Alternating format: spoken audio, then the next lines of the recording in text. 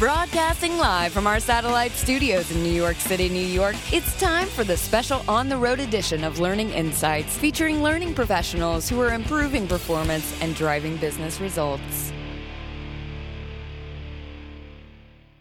And we are back with another exciting and informative edition of Learning Insights. Lee, I think we've hit our stride. We're 2 for 2. This guy stuck around even after the mic check and the little conversation we had before we went on air. That's always encouraging. That is. This could be a fantastic conversation. We're broadcasting live in New York City from Park Avenue. Last night was a lot of fun. Walking in Times Square, I mean, I was like Gomer Pyle in the big city. It's like noon. I don't care what time of night it is, but when you're in Times, it's like noon. It's so bright. Yeah, and it was hard to get you to stop taking selfies. Yes, it was getting a little embarrassing. Was it tough for you? All right. So in this segment, please join me in welcoming a gentleman who is a learning and organizational development executive with an organization called Caltivating, Mr. Chris Calta. How are you, man? I'm wonderful. How are you? Good, thank you. So can you share a little bit about Caltivating? What is your mission? Sure. Leadership development, driving organizations, and really leaders to be successful in the workplace. I'm very passionate about leadership development, and that's what I want to do for companies and individuals who feel that leadership development really makes a difference for themselves and an organization. So now, how do you define that? Leadership development? Yeah. I would say the ability to lead yourself first, because you can't lead others until you can lead yourself and know yourself. And I think if you have the ability to know yourself, you can lead others and influence them and make them do things and drive business more than you could if you didn't have that ability. So now in your career, you probably work with some good leaders, some bad leaders, and all. Yes. I've worked with both. And it's painful to see leaders who struggle because I think they don't want to be unsuccessful, but maybe they didn't take the time or no one was willing to invest the time into helping them get better. So walk me through a leadership development engagement. What does that first conversation look like? The willingness of the individual to want to get better. And I think that's the first part. To the willingness to understand that they can be better and want to learn. And then getting them to know themselves better. And there's a couple of ways to do that, whether it's MBTI or 360 feedback. But what is it about themselves that they feel they do well and what they don't feel well? Mm-hmm. And once they know that, their strengths, you leverage their strengths and you work on that. And it's a process, not an event, so it does take time. Now, is it something where an organization could go, hey, we want Bill to go through this leadership, development program, and then Bill's like, I'm good, or can you make progress with somebody like that, or do they really have to see like that it's something that they should be going through? If they're not willing to invest time, right? Well, you know how like sometimes a higher up will mandate, sure, do this because, and you do it. Right. Because and that's the difference between compliance and commitment. Right. So you're getting them to do it, and they may do it well, and they may become an okay leader. But the idea is to get the commitment that they want to do it for themselves. Right, and that's an important component of this, right? If they don't really believe that it's beneficial to them, they're not going to commit fully, and they're not going to probably get the most out of it, I would imagine. Like anything in life, if you don't believe in what you're doing, you're just going to go through the motions. Right. So is it possible to even move a person like that, or is it? I think you can if they get it along the way. So sometimes people don't get it at the beginning, and then they see other people learning around them, and they say, wait a second, I think I do get the investment. It's when you're young, you don't get why the parents tell you to do what you do, but you do it anyway, and then you wake up maybe at 25 saying, oh, wait a second, they were right. So I think you can, as long as on the journey they eventually do get it, because you never know until you try. So do you find that there's a distinction between a really good local leader and a really good global leaders? Is it two completely different skill sets, or are they related and one supersedes the other, or do you see a distinction at all? There's a lot they're the same. The ability to believe in yourself, the ability to listen. I think the global leader has a unique perspective on different cultures. We all bring something to the table. So what you mentioned being here in New York and then the bright lights, New York's global anyway. So if you're leading a team here, you pretty much know that it's an accepted way of doing business because you're in New York. But if you're dealing with someone from APAC, very hierarchical, or from Israel, let's just keep moving forward.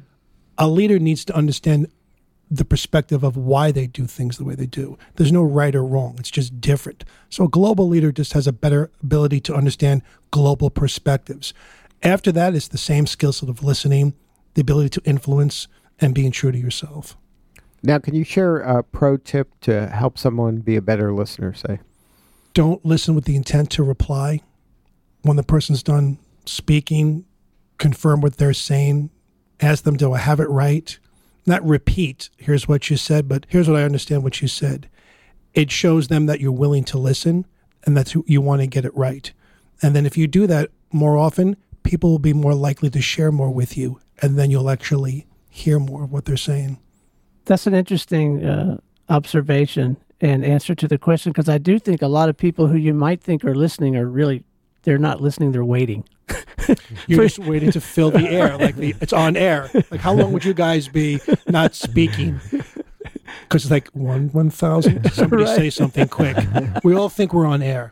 We all think we're on the radio, and you Right. can't have that dead air. But it's magical. If you talk to someone and then you listen and you look at them and you count 5 seconds, people think there's something wrong. And if you do that, people will stop and go, but you can't do it on air, so better keep talking. Just want to make sure. Now, you mentioned... I don't know, maybe we could. You want to try it? No. No. I don't want to try that. Go ahead.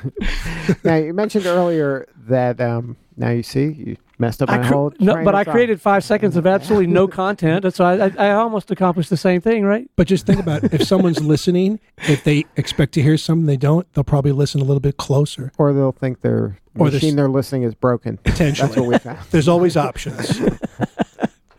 You mentioned earlier that identifying strengths and focusing on strengths is an important component of this. So some people get bogged down in their weaknesses, and so you find that it's more effective to kind of maximize your strength than to work on your weaknesses? I think it depends where you are in your career. I think when you're first starting out, you really want to identify what you do well because you want to maximize that. I dealt with executives who, when you give 360 feedback, they know what they do well. It's the other stuff that's the blind spot, which they think they're doing well and they're getting feedback that they haven't heard before, which really they need. So I think early in your career, strengths. I think later on in your career, you need to hear the things that I've been doing it 20 years. I know what I'm doing.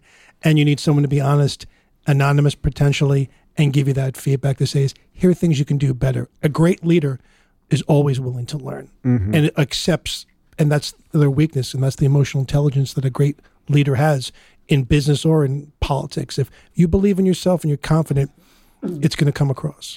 Now, can you share a story maybe where you were having this, sometimes it's a difficult conversation, I would imagine, when you're going over someone's weaknesses, especially if they don't see them as weaknesses. Yeah. Where you were able to kind of share that with a leader and then help them correct him?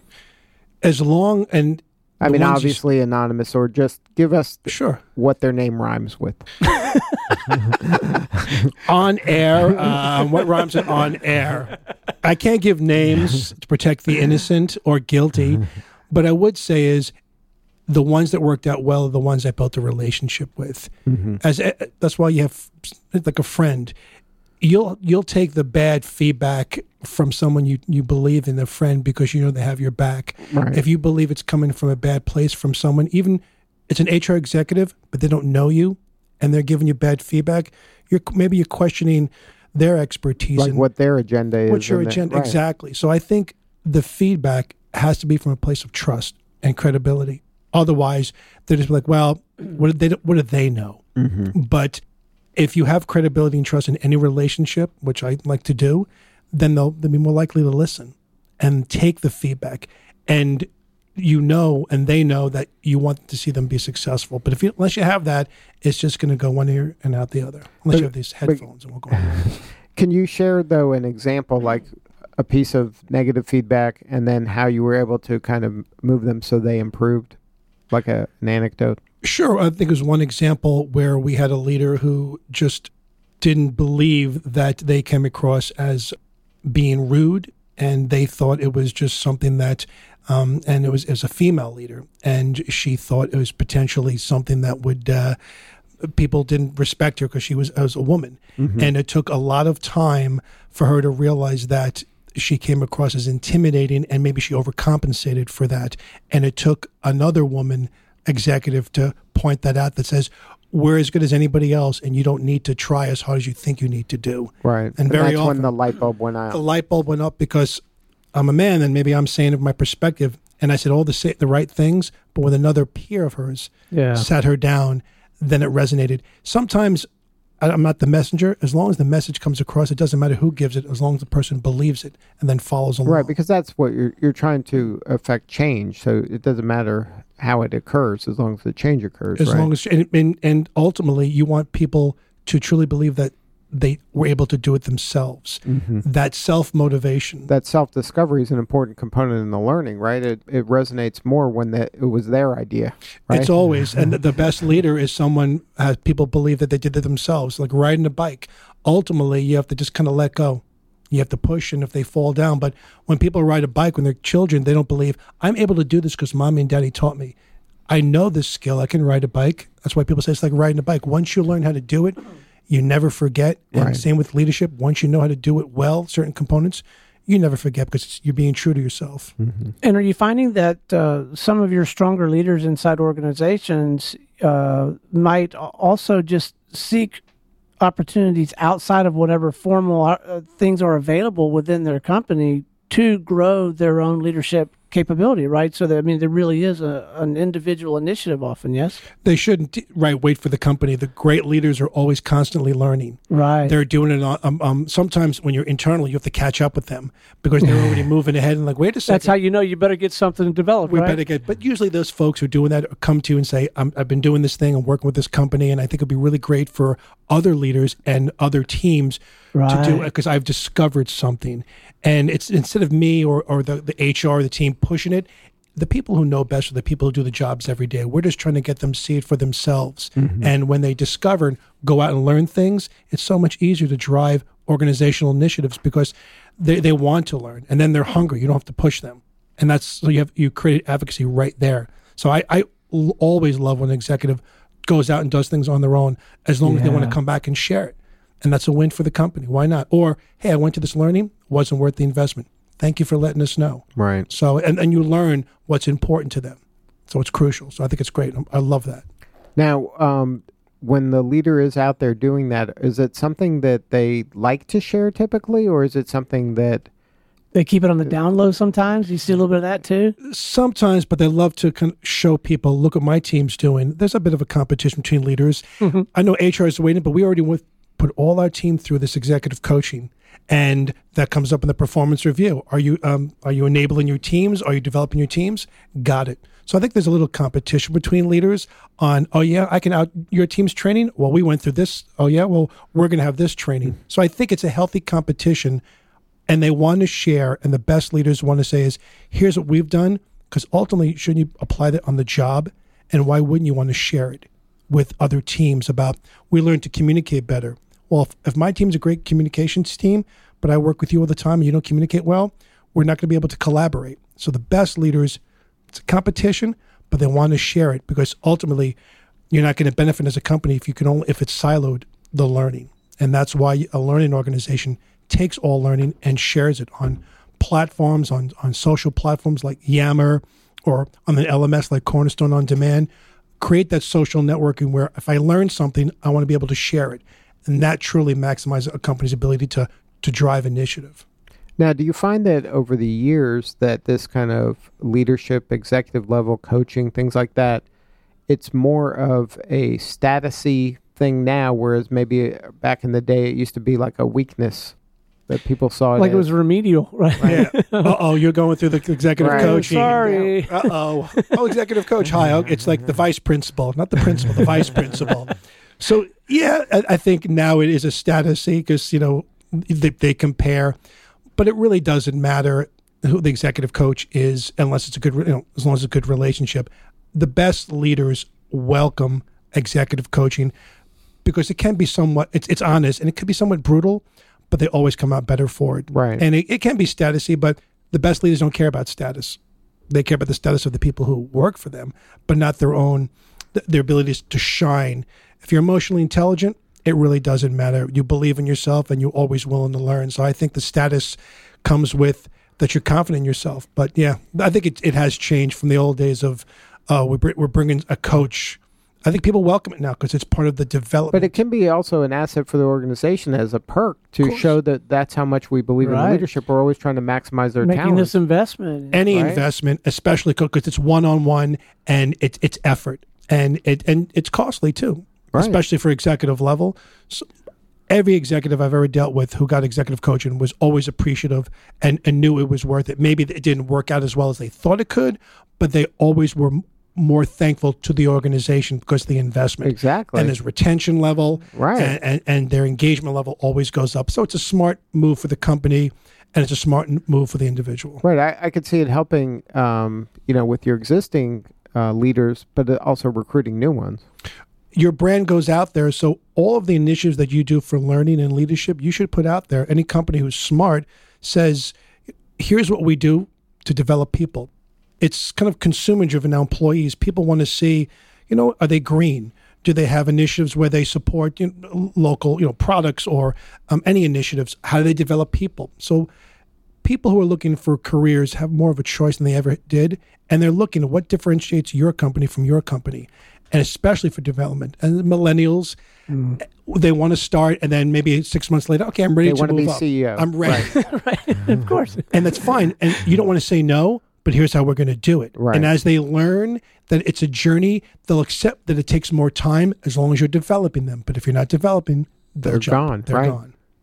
So I got to ask, how does the sales and marketing thing work for you? Because you're out there, you're practicing your craft, but you have to market your service, right? Yes. I mean, this is your baby. This is your thing. It's my brand. And what I tried to do is just be true to myself. If I feel I'm coming across as, hi, it's a sales and this is who I am, it's going to feel like I'm trying to sell something else. Yeah. Just be who I am, be unique, be very specific about what I do, and talk about my experiences. And if people get to know me and what I do and how I help people, that's how I sell the brand. But I have to understand my brand first. And everything I teach to other leaders, I like to follow myself, is be true to who I am and don't try to do things that I'm not capable of doing. But if I believe in myself and I believe in I can help a company, then you get that deal. But not even a deal, it's a relationship.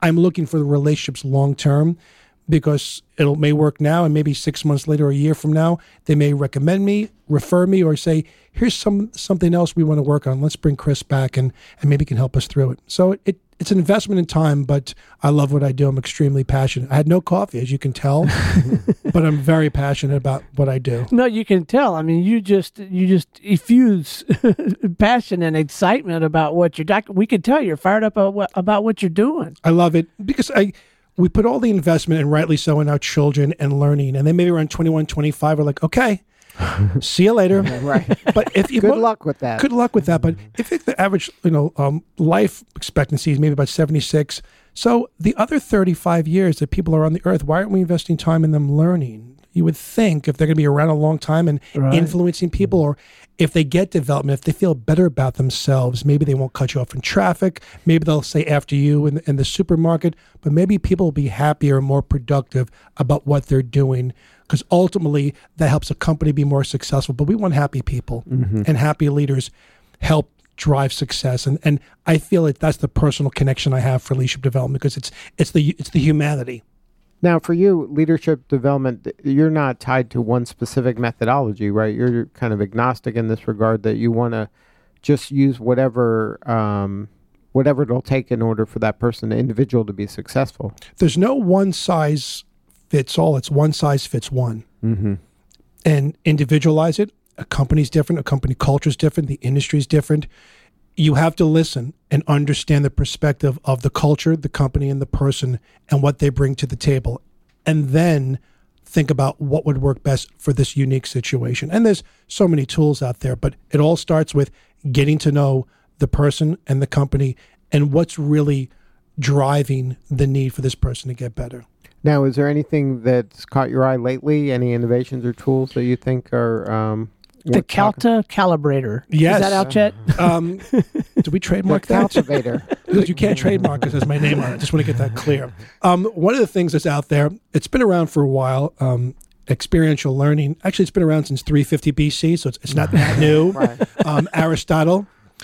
But the application in leadership development is the ability, right, is learning through reflection on doing. It's reflecting on the experience. And I think very often it's, let me go to a training, an event, and then go back to work. And reflecting on the experience is looking at what makes a difference at work, which goes to action planning. It's let's deal with real problems and solutions, as opposed to theory, and let me go see if it works out there. The leadership development now is more about, it's I see it as a business. Unless this meets a business need, then it's a personal, but it's not business. So I want people to see it as important as finance and IT and any other part of an organization is what we do in leadership development is actually directly applied to solving problems at work. Then the people who go to it say, I'm getting something out of this because I'm applying it in class and back on the job. Right. It's tangible. It's not theoretical. It's not theoretical. So it's been around for a long time, experiential, but simulations that people are doing now. I'm very excited about that. Why learn something? It's like pilots. Do pilots learn to fly in a room?